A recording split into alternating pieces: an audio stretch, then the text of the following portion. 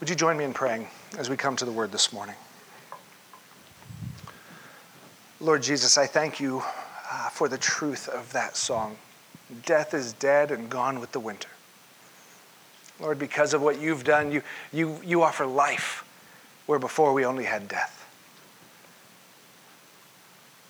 Lord, would you tend the soil of our souls this morning? Would you come and do your work among us? Bring your word to life in our midst, God, not because of anything magical that I say, but because the living God is in our presence and things are different where the King is. So we invite you. It's yours anyway, not that you needed our invitation, but God, we invite you. Make yourself known this morning. May we be different because you have been present, I pray. In Jesus' name, amen. So we've been continuing our walk through the book of Mark. Last week, we reached kind of a pivotal point in the book of Mark, right? In Mark chapter 8, in the halfway point of the book, everything has been driving towards this one question that Jesus asks. Mark wrote this story to highlight this one question that Jesus asks. And it's when he looks to his disciples and he says, "Who do you say that I am?" For 8 chapters, Jesus has been going around casting out demons, healing the sick, working miracles, teaching about the kingdom of God being at hand, inviting people to come and follow him. And finally, he gets to a point where first he asks them the question, "Who do other people say that I am?" And they say things like John the Baptist, a really high respected man at the time, Elijah or one of the prophets, which to them was one of the greatest callings someone could have. Jesus, they say you're someone famous and important. And Jesus says, "Who do you say that I am?" And Peter responds, "You are the Messiah, the anointed one, the chosen one of God." Messiah is interchangeable with Christ. Jesus Messiah, Jesus Christ. Christ is not Jesus' last name. You guys know that, right? It really isn't Jesus H. Christ. It would have been known as Jesus of Nazarene, and so Christ was a title given to him. Messiah, it was the Hebrew version of the Greek word Christ. The Messiah, the anointed one of God. And Jesus goes, "Yes, Peter, you're finally getting it. Well done." And then Jesus says, because you guys got that right, you're getting it. You know that I'm the Messiah. He says, "Let me tell you what comes next." And so he starts to tell his disciples, he kind of pulls them off to the side and he goes, "Look, we're heading to Jerusalem.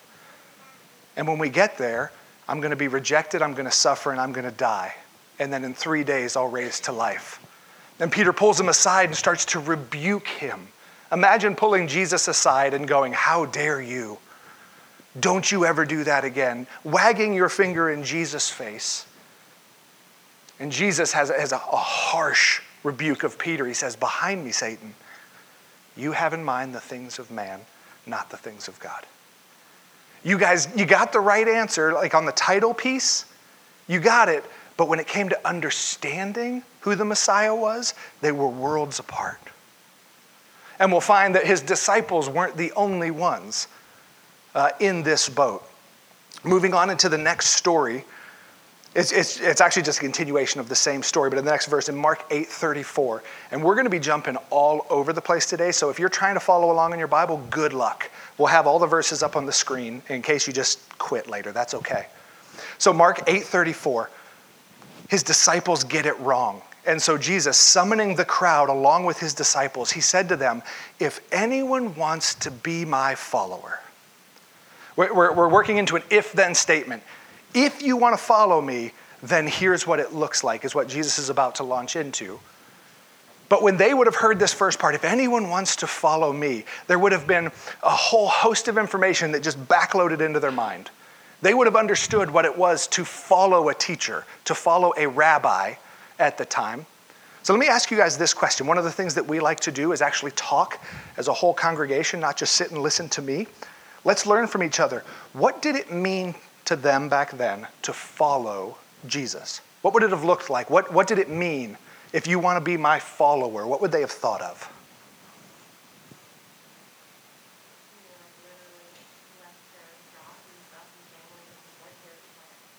Yeah, it was incredibly literal back then.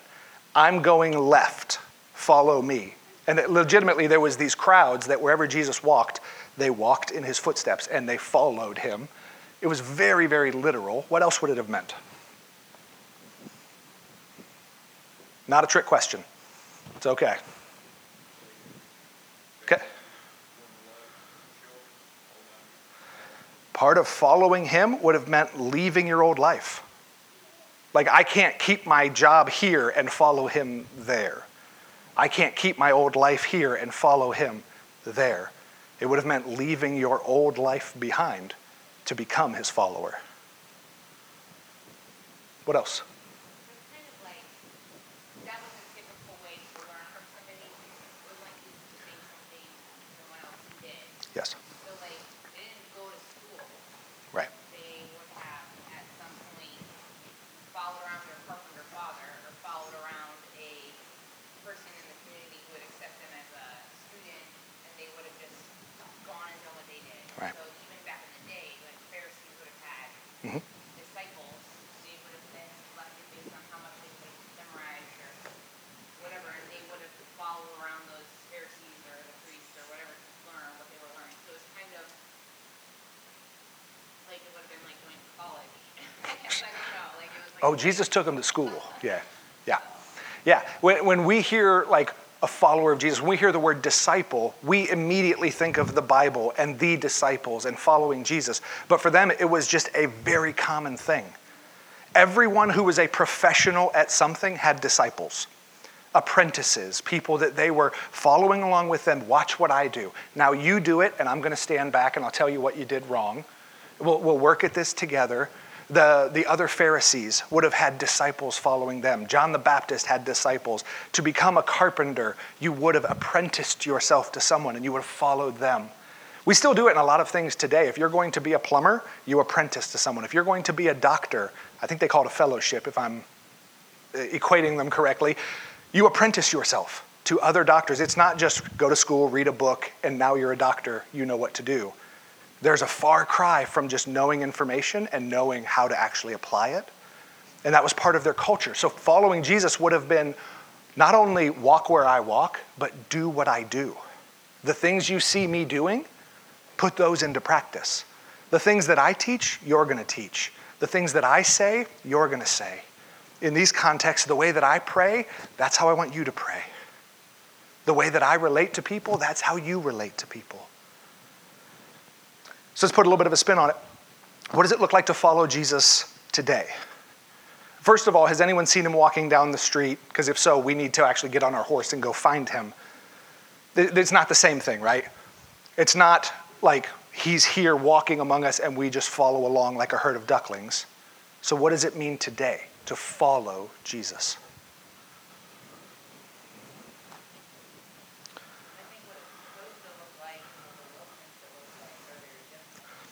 Let's stick with what it's supposed to look like, because I wholeheartedly agree with you there. Yeah. What is it supposed to look like to follow Jesus? It's a great point. Like I come around a lot, like it's like any other relationship. Like how do you build a relationship? Like talk to them, listen to them, spend time with them, get to know them, and then tell them like they come to work and it's like Sure. hearing his voice and doing what he says. Sure. In some ways, it's simple, but not. It looks very different in terms of there's not a physical man here, but in practice, building relationship with him, talking with him, learning from him. Some of those things really do translate over, but it's going to practically look very different. Because now instead of having that conversation just directly with him and hearing an audible voice, we read his word. We pray and we listen for his Holy Spirit. But the idea is the same. Somebody else was starting to say something.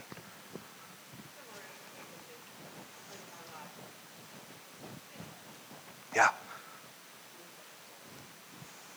Yeah, last week we ended the message with my definition of following Jesus. Doing what he did in the way that he did it. Like making your life imitate Jesus' life. Think about this. What did Jesus do? He went where the lost were. He engaged in relationship with people that didn't even look anything like him. with people that he didn't have much in common with, but he engaged in relationship. He loved them. He boldly invited them into the kingdom relationship. And now we, as his followers today, are to do what he did in the way that he did it. Be about what he was about in the way that he went about it. Loving, compassionate, gracious, self-sacrificial. This is what it is to follow Jesus. And notice the one thing we haven't heard is know a lot of information. No one just said, we'll memorize these couple books of the Bible, memorize these verses, just get the knowledge, and boom, you're following Jesus. Is there anything wrong with knowing about Jesus, with knowing the Bible? No, it's imperative. We have to. But for many, like what Gina had said, what the world thinks of and what some think of as following Jesus is a purely intellectual endeavor. Just learn some theology. Use some of these words, quote some of these scriptures, and who cares what your life looks like? But what we actually find in the scripture is that to follow Jesus is to live the same kind of life that he lived. To have the same heart for people that he had. That's what it is to follow Jesus today. Christina, you were putting your hand up? Yeah, I guess it's something that's been bothering me. I've seen a couple memes on Facebook. I've pretty much gotten on Facebook, but Which is good. a couple memes on Facebook that try to tie in new cultural norms with saying Jesus will accept us. But I guess I think of it loving like Jesus and being honest and Sure. straightforward. Yeah. In the sense that Jesus loved you no matter what, but he didn't condone. Yeah. Jesus loved, but he didn't condone it. Yeah. Yeah, Jesus calls us to walk a very fine line. He does. Following Jesus, again, means living and loving like he did. And how did he do it? John 1:12 tells us that when Jesus came, the light of the world came into the world. And it says he was here full of grace and truth. He didn't put one down and pick up the other. Now I'm just gracious. Who cares about truth? Now I'm just truthful, beating people over the head. Who cares about grace? At the same time, he loved people. He was gracious, compassionate, but he still held a very high standard, which actually we're about to see here. He was full of both grace and truth. You see, so we find ourselves here in Mark chapter 8. Jesus knows that word about him is spreading. He's just asked his disciples, what are people saying about me? And he got back some pretty big time answers. What do you guys say about me? You're the Messiah. Word about him is spreading. His fame is growing, but Jesus also knows that with it, so is misunderstanding. Every time somebody hears Messiah, this prophet Jesus, this rabbi Jesus, there's a whole bunch of stuff that they attach to it. And what we find is it wasn't what Jesus meant by it. Most of the people there, most of the people following him, there was huge crowds, sometimes thousands of people, as we've seen with the feeding of the 5,000 and the 4,000. He typically had at least a couple hundred following him around. And he knew that most of them had a wrong assumption of not only what it meant to follow him, but many of them had an assumption of what they would gain from following him. And we'll see this as we continue through Mark. Some thought that they would gain fame and notoriety. Think of the Pharisees at the time, like everybody knew who they were. When they walked into town, there was kind of they got a wide berth in the streets because they were famous people. They had authority. When they spoke, people listened. And a lot of Jesus' followers were thinking the same thing. If I attach myself to him, I'm going to be somebody important then. I'm going to have authority. When I speak, people will listen because I've been with Jesus. People will respect me. I will have power. Some may have even thought wealth. The wealthiest people in Israel back in that time were the religious leaders. They had found ways to work the system and make themselves incredibly rich. And there were probably people in the crowd going, man, if I stick with Jesus, I'm going to be wealthy, powerful, just like those men. So when Jesus calls them close and he summons the crowd along with his disciples, and he said to them, if anyone wants to be my follower, they had all these thoughts going along. It's going to be awesome. We're going to set Rome straight. We're going to kick them out. He has beat up on the Pharisees, and that's been fun to watch. If anyone's going to be my follower, Their hopes were getting up. And then he says this, he must deny himself, take up his cross, and follow me. For whoever wants to lose or save his life will lose it, But whoever loses his life because of me and the gospel will save it. For what does it benefit a man to gain the whole world yet lose his life? What can a man give in exchange for his life? For whoever is ashamed of me and my words in this adulterous and sinful generation, the Son of Man will also be ashamed of him when he comes in the glory of his Father with the holy angels. This would have dashed aspirations of fame, of wealth, of power. In today's terms, Jesus said, if you're going to follow me, be prepared to suffer. Unless you're willing to give up everything, don't follow me. Jesus is not threatening them. Please understand that. Jesus is not like hammering them and going, man, I'm gonna make things hard on you. Jesus is just trying to set them straight. Here's what following me actually costs. He's trying to dispel illusions. I want you to hear it from my own lips, Jesus would say. Here's what following me looks like. Deny yourself, take up your cross, then follow me. Lose your life so that you can find life. Jesus was trying to show them the way to experience true life. And it sounds hard because especially in our culture today, you hear deny yourself, take up your cross, and we don't think life.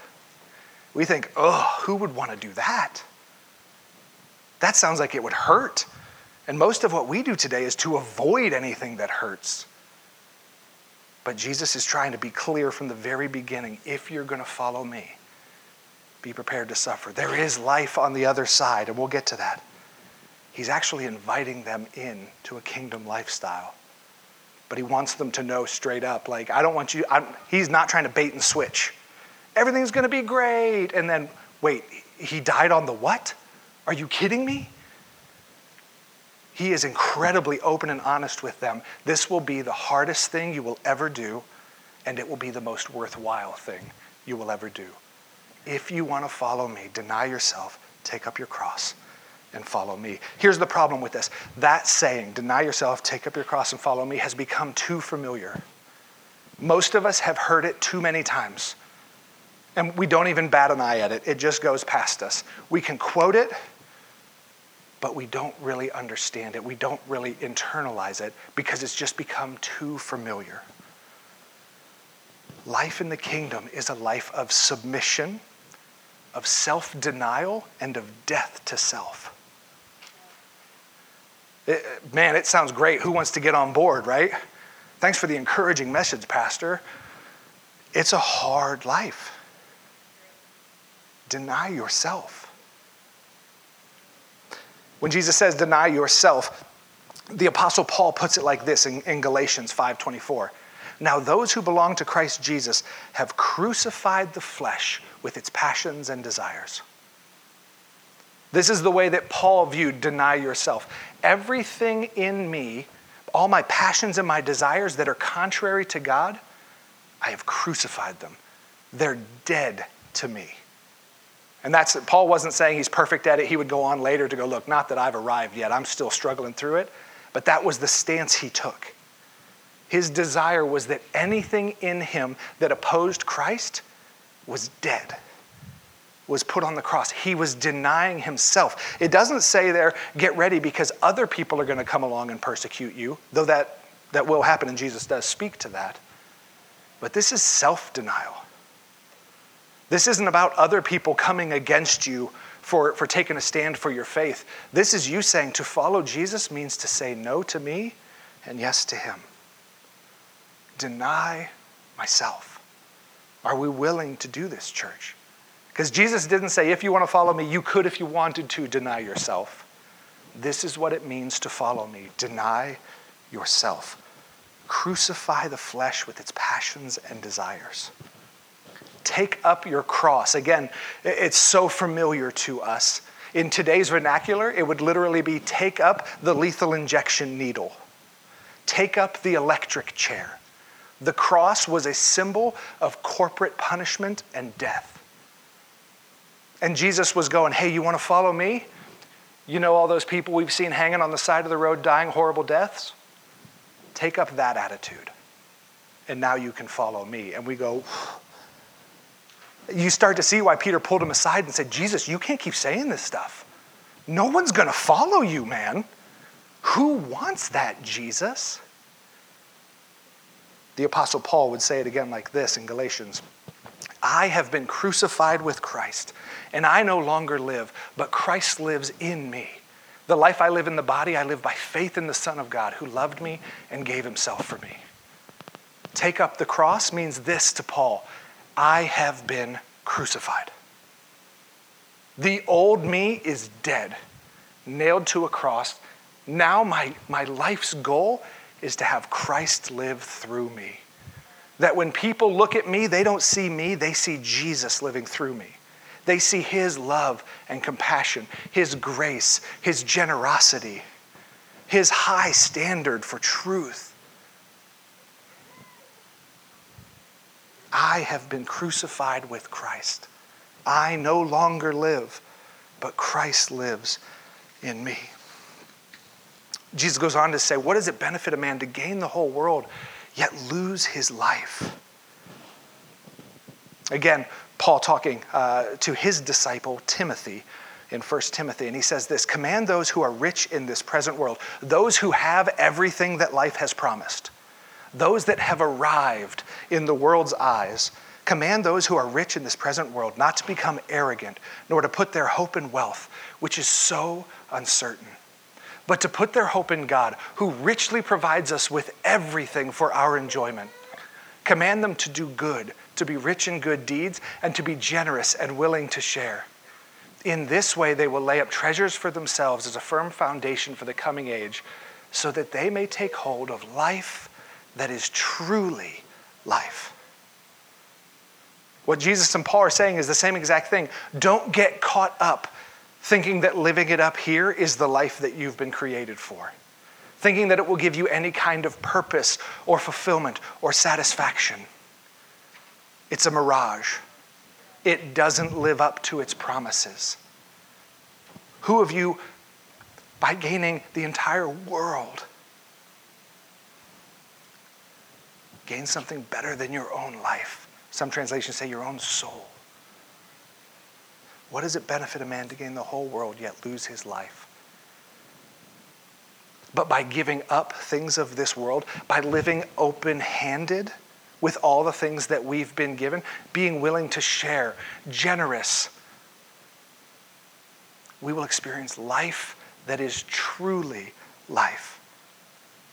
We will experience purpose and calling and deeper relationship and faith and dependence on him than we can imagine on the other side. Life that is truly life. Life that truly sustains. But again, we have to sacrifice, live open-handed. If you have a need and I can meet the need, I'm willing. And he doesn't say that having stuff is bad. He talks about God who richly provides us with everything for our enjoyment.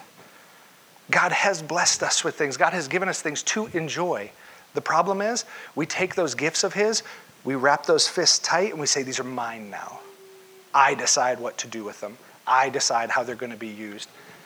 And that stuff begins to drain life out. But Jesus is saying when we live open-handed, generous, willing to share, ready to meet needs, we will experience life that is truly life when we deny ourselves, when we take up our cross, and when we live life the way that he lived life, open-handed with everything he had. We will experience life that is truly life. And then he says something that stops me in my tracks every single time I read it. Mark 8:38, back to our story in Mark. For whoever is ashamed of me and of my words in this adulterous and sinful generation, the Son of Man will also be ashamed of him when he comes in the glory of his Father and with his holy angels. So let me ask you this question. What does it look like to be ashamed of Jesus and his word? Because that's a scary warning that he's given there. If we are ashamed of him in this life, he will be ashamed of us on the day that he returns. Again, if that doesn't stop you in your tracks, you need to read it again. What does it mean? What does it look like to be ashamed of Jesus and his word?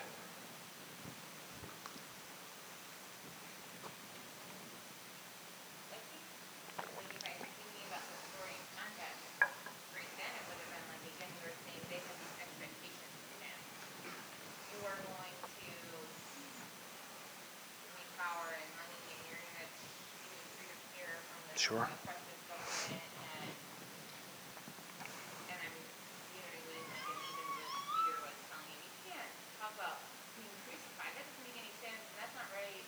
You're the Messiah, and he was like saying, I'm not going to match up to what you think of me, and if that makes you want to like turn away, then you don't even, you're Sure. in it for what I can give you, you're not in it for me. Sure. You're not following me. In those times when reading the word and it becomes very apparent that who you think Jesus should be and who he says he is are different, who wins in that moment? Do I try to rationalize and make Jesus like me, or do I go, Jesus, I refuse to be ashamed of you? Who you say you are, that's what we're going with. That's good. How else? What does it look like to be ashamed of Jesus and his word? I guess it means simply, someone's like, oh, you know, you think that you died, but in that instant you say no, Right. and that would be Yeah. Yeah, I mean, here's the thing. I know in my own life the temptation, when I'm with you guys, something happens and I go, man, God is so good. Man, we prayed for this and look at how God came through and we're going to praise him. Now go out to Walmart and have somebody ask you how your week has gone and tell them the same thing. It's gut check time now. There's kind of that, oh, I don't know how they feel about this though. I don't know if they're going to like this. I don't know if they agree with me. They might go, oh, you're one of those? And all of a sudden I start asking questions like, am I ashamed of Jesus? Am I somebody different here with you where it's safe, where we kind of all have this agreed upon thing? Jesus is cool, we can talk about Jesus. But when we leave this place, do I start talking differently? Do I just tell people, yeah, really glad everything worked out? Not giving glory to God for answering prayers. And am I ashamed of Jesus? This is a legit question I ask myself regularly. And far too often the answer is a little bit, yeah. And I bring it to him and I go, Jesus, I'm sorry. I do not want to live ashamed of you. My pride, my arrogance, my concern about what people will think of me all come into play. And you know where it takes me back to? Deny yourself, take up your cross, and follow him. I think it's also not just worrying about what we think people think of us, but what we think they will think of you. Sure. If we try to only share the parts that we think we benefit, we think they'll accept or Right. they'll like, it's kind of like a marketing. Yeah. Yeah, and many of us approach that way, whether it's with sharing Jesus with someone, just talking about him. Jesus needs a little help. He needs a little PR bump. And so we're going to leave out some of the things in here that would make people uncomfortable, and we're just going to paint a picture of a hippie Jesus who was kind to everyone and everything was fine and it was roses all the time. But here's the thing that the scriptures teach us. The gospel is offensive.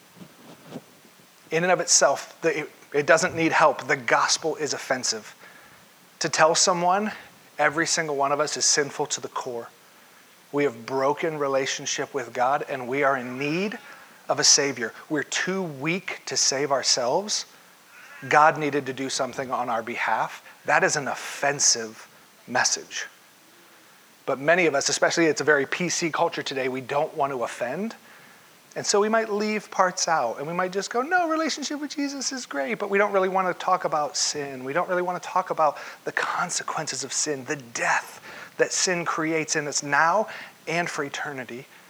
And so we water it down. We just kind of bump up some of the more acceptable parts. Jesus is a good teacher. Jesus can fix your life. The gospel is offensive.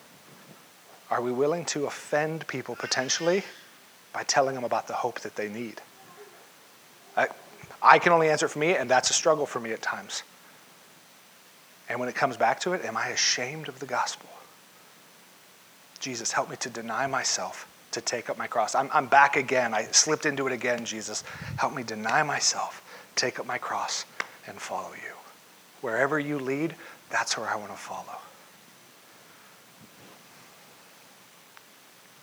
Jesus is inviting them to follow him, but he's warning them of the cost of fellowship. Come follow me, but be warned, you will suffer for doing so. It will not be popular. It will not be prestigious. Many will oppose you, some even with violence. Are you willing to follow me now?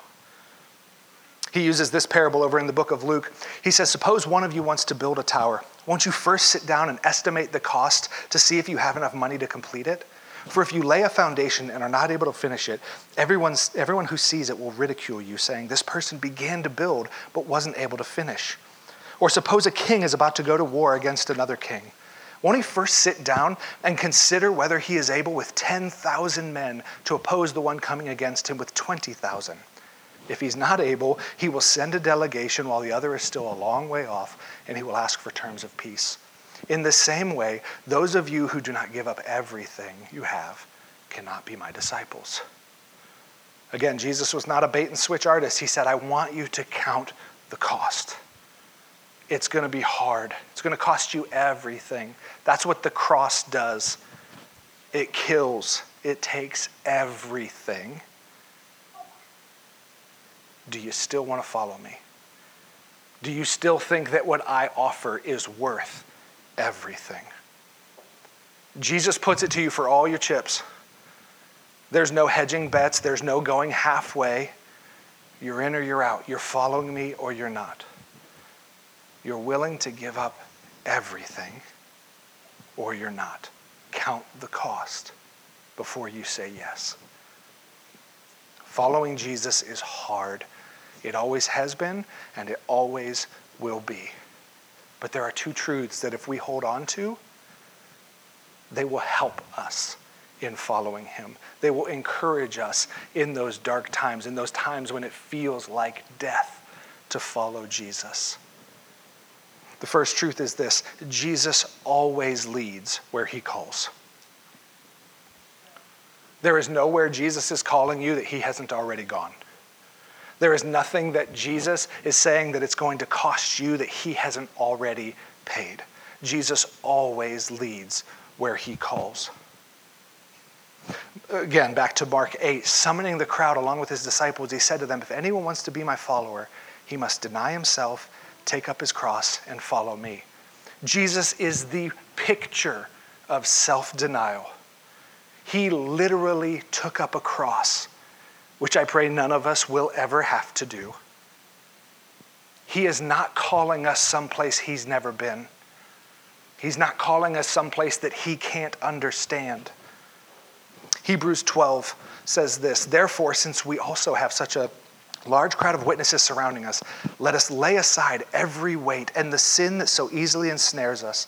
Let us run with endurance the race that lies before us, keeping our eyes on Jesus, the source and perfecter of our faith, who for the joy that lay before him endured a cross and despised the shame, and he sat down at the right hand of God's throne.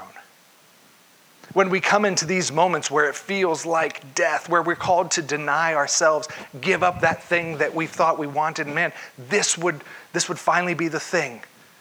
And I'd be happy, and life would have purpose. And Jesus says, lay it down. We're called by the author of Hebrews to fix our eyes on Jesus, who laid everything down.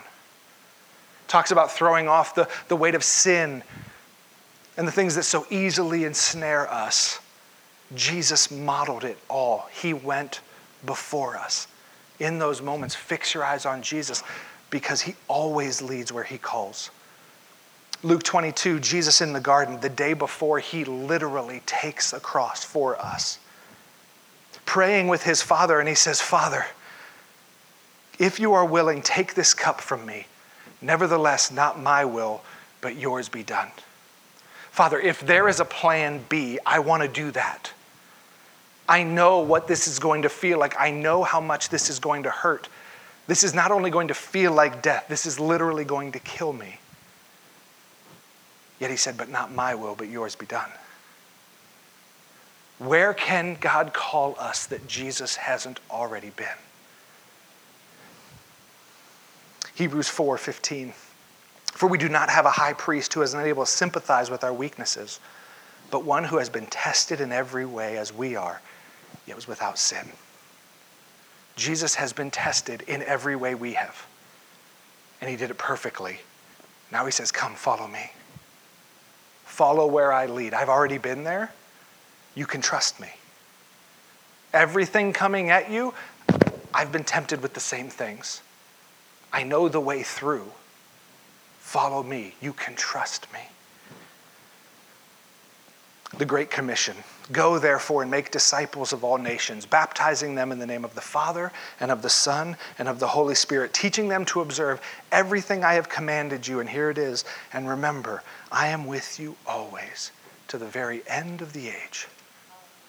Jesus is sending them out to be about what he was about in the way that he was about it. The Great Commission is basically Jesus going, hey, remember what I did for the last 3.5 years?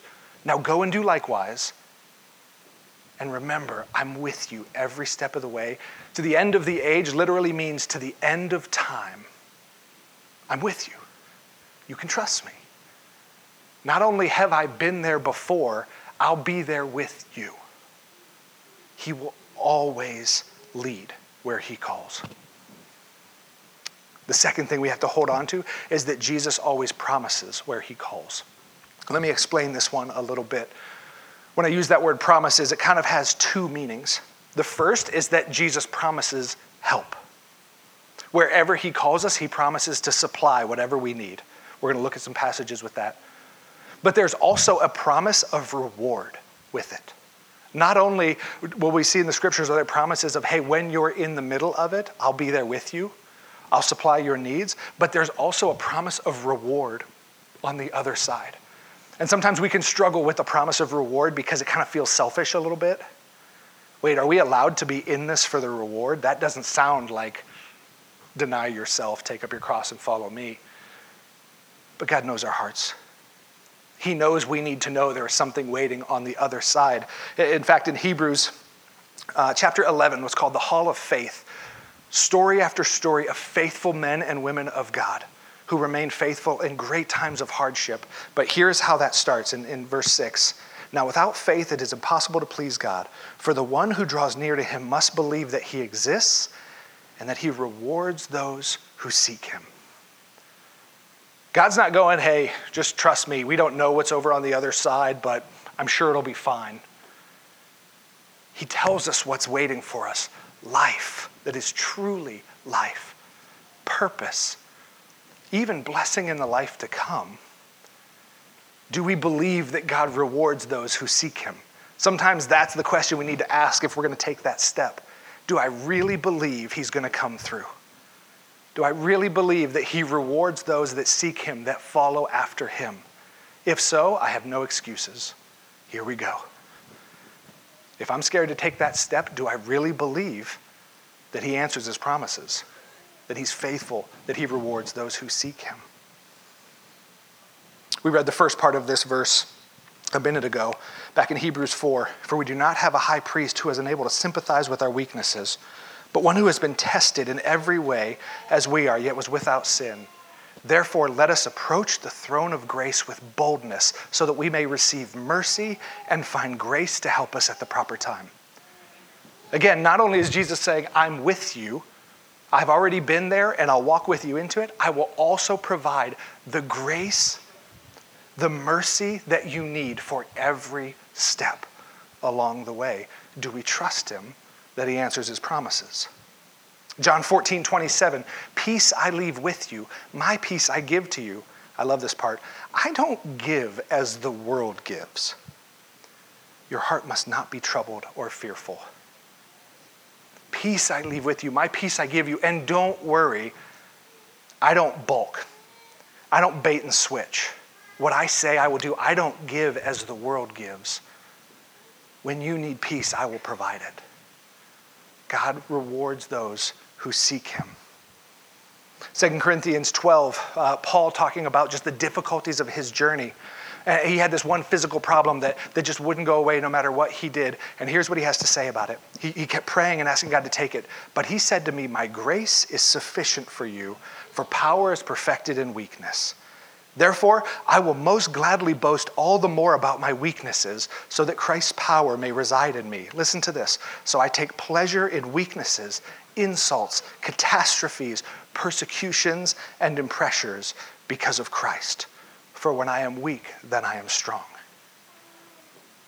Paul understood what it was to keep his eyes fixed on Jesus, to have faith that God always answers what God promises. When I am weak, then I am strong. His strength is made perfect in my weakness. And so for Paul to even say, I take pleasure in weaknesses, insults, catastrophes, persecutions, and pressures. Men had been shipwrecked, flogged, bitten by snakes, cast aside, thrown in prison, everything you can imagine. And he says, because of how Jesus shows up in those times, I actually take joy in them. It sounds insane. Because until you've been there and actually stepped out onto the water and experienced the miraculous provision of God, it will always sound insane. First, we have to step out of the boat, then we see the miracle. First, we have to actually put faith in the promise and put some weight on it before we find out that it's true. Most of us are hesitant to do that, myself included, guys. It's scary. It's hard. John 10:10, a thief comes only to steal, to kill, and destroy. But Jesus says, I have come so that they may have life and have it in abundance. Where everything the world throws at you will ultimately lead to death, Jesus says, for those who follow me, you will experience life abundantly, overflowing, pouring out, and spilling everywhere life. For those who will follow me. Back to Mark 8, summoning the crowd along with his disciples, he said to them, if anyone wants to be my follower, he must deny himself, take up his cross, and follow me. For whoever wants to save his life will lose it, but whoever loses his life because of me and the gospel will save it. But whoever gives up everything because of me and the gospel will experience life now and in eternity to come. Jesus always leads where he calls. Jesus always promises where he calls. Do we trust him? Or will we be ashamed? Are we willing to give up everything, to step out of the boat and trust that what he offers is enough? If not, he says, don't even start following. That's what it looks like. In his next letter to Timothy, the Apostle Paul says this, and we'll end with this passage. Talking about what it's been like to follow Jesus and how difficult things have been. And he says, for this reason, I also suffer these things, but I am not ashamed. For I know whom I have believed and am convinced that he is able to guard what I have entrusted him until that day. Again, short of Jesus, I don't know anyone that had it harder than the Apostle Paul. And this is at the end of his life. He's actually going to be beheaded within the next few months. He knows this is his last letter to his disciple and friend, Timothy. And he says, I suffer these things, and in fact, I am not ashamed. For I know whom I have believed, and I am convinced that he is able to guard what I have entrusted him until that day. Do we have that same trust? Will we practice that same faith to follow Jesus? Deny yourself. Take up a cross and follow him. Do we trust him? Is he good? Let's pray. Lord Jesus, you have made it probably clearer than most of us are comfortable with. There is not a whole lot of wiggle room in the case that you state. To follow you involves self-denial, involves suffering, involves giving up things that are important to us because what's important to you is more important to us. This is hard. Lord Jesus, for those that desire it, would you grant us faith? That we would be able to believe that you reward those that earnestly seek you. That you will truly provide for every need we have along the way. That you truly are a good Father worth following. God, as we begin to take those steps, may we, as the author of Hebrews says, keep our eyes fixed on Jesus, the author and perfecter of our faith. You have endured everything that could come our way, and you did it perfectly. May we keep our eyes fixed on you. May we grow deeper in relationship and in dependence on you. God, even to the point, it sounds crazy, but how Paul said, I even take pleasure in the weaknesses, because when I am weak, then I am strong. Because God supplies every need I have. He fulfills every promise he has made. You have put the question to us this morning, Jesus. I pray that as we sing this next song, as we go from this place today, that you would haunt us with this question. That it wouldn't be something that we just heard and walk away and we'll see it next week, but truly, God, this would stick with us. These questions that we've discussed, am I ashamed? Am I willing to give up everything? Are there areas you're calling me to deny myself and I've said no? That we wouldn't be able to shake these, God. But truly you would walk with us into them. As we've already prayed, may we be different people because you've been present. Because our lives look more like you. We've become imitators of Christ and everything that comes along with it. Teach us what it is to deny ourselves, to take up our cross, and to follow you. In Jesus' name, amen.